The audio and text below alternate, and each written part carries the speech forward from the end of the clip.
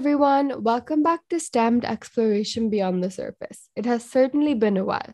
Before we get started, I want to apologize in advance for any stuffiness or nasal voice that you may hear because I'm actually suffering from a really strange dust allergy. But anyway, let's get started. So, today I'd like to commence a new series that I've been planning on and waiting for a very long time, and I discussed in the past few episodes. This series is about the role of women in STEM. The role of women in STEM remains severely debated in today's world, which is truly very unfortunate. And I personally, and I'm sure many of you will agree, find it to be something that all of us need to learn about and grow from, especially in the 21st century, in this eternally developing and globalizing world where we're recognizing the importance of equity and equality both. Women in STEM is something that we did brush up on, especially in our second episode of Jewelry Engineering and Underrepresentation. So if you haven't watched that, you should do so. Over centuries, we've witnessed the struggle, the rise, and the influence of numerous change making women in STEM. To name a few, we have Rosalind Franklin, Marie Curie, Augusta Ada King, Florence Nightingale, Katherine Johnson, and the list goes on. And today we continue to witness the rise of more and more figures, and the list continues to grow. And honestly, I don't blame you if you don't recognize any of these names because really, in many parts of the world, today's education system fails to recognize and teach students about the women of the STEM world. It is definitely something very unfortunate, and it's hard for us to realize that we're really going backwards in this sense. While we may be more likely to attribute the discovery of DNA structure and double helix entirely to Watson and Crick, it was in essence only made possible because of Rosalind Franklin's contributions with her X ray crystallization techniques. Many scholars have noted that the fields of science, technology, engineering, and mathematics, STEM, have remained predominantly male, like our society, with historically low participation among women, since the origins of these fields in the 18th century during the Age of Enlightenment and in the Renaissance. Women faced and continue to face inequalities in the STEM world, whether it's the gender income gap, inaccessibility to education due to political or sociocultural norms, familial discouragement, mistreatment, lack of respect in the workplace, and unfortunately, the list goes on and is awfully diverse. Marie Curie is renowned worldwide for not only her groundbreaking Nobel Prize winning discoveries with radioactivity, but also for overcoming numerous gender barriers during her lifetime as she studied and researched. She decided to study at the University of Warsaw along Bronia, her sister, after graduating from high school.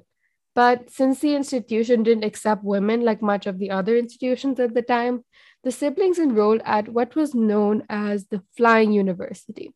It was a Polish college that was constantly changing location and avoiding detection from the authorities this way because of the laws against women receiving higher education.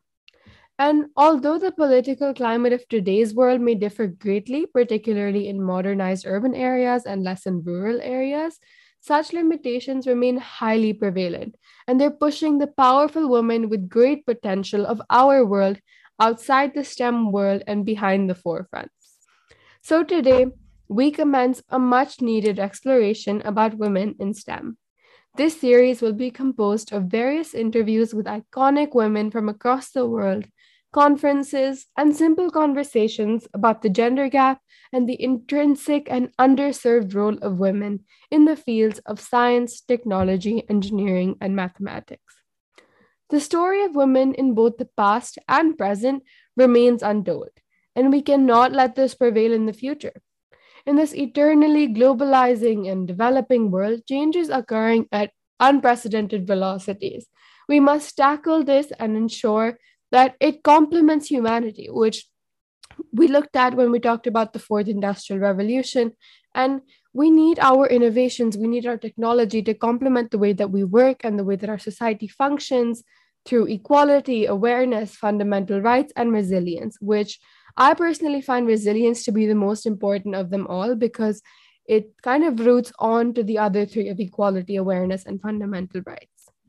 To pursue a future of equality, we need to ensure that those young women or any minorities at all in their classrooms or wherever they're learning, their homeschooling, and whichever remote area they may be in, can attain access to the same opportunities as any other person. With this inequality and segregation that looms over the 21st century as a dark shadow, we're gravely limiting economic, political, scientific, technological, and social potential. We have no idea of the implications this inequality is even having on our world, and that's a really dangerous observation.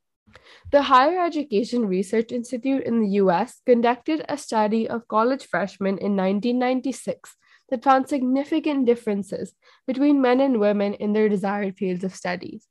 And yes, this is the fact of the day. In 1996, 20% of males and 4% of women wanted to major in computer science and engineering as first year college students. The discrepancies in male and female first time freshmen's planned majors are strongly related to the fields in which men and women are made and kind of like cultured and grown to acquire their degrees. Women are much less likely than males to obtain a post secondary degree in the fields of STEM, particularly mathematics, physical science, or computer science and engineering. Not so much nursing, as we've kind of developed a certain norm or mold for nursing to be for women when that's really not true. So we have the facts and we have the figures. Now it's time to make the change. I welcome you to this new, exciting journey on STEM, where you get to meet numerous renowned, incredible women who successfully paved their way into the STEM world and left their mark. You get to hear their stories while also uncovering new ideas about the social context of the STEM fields. For today, I'd also like to leave you with a couple of other interesting facts that I'm sure you'll have quite a good time reflecting on. Women just won 19 over 600 Nobel Prizes awarded in STEM since 1901. Women in STEM grapple with lower average starting salaries than men. White women are twice as likely to have a STEM career than women of color. Men are 7 times more likely to feature in STEM roles in TV and film.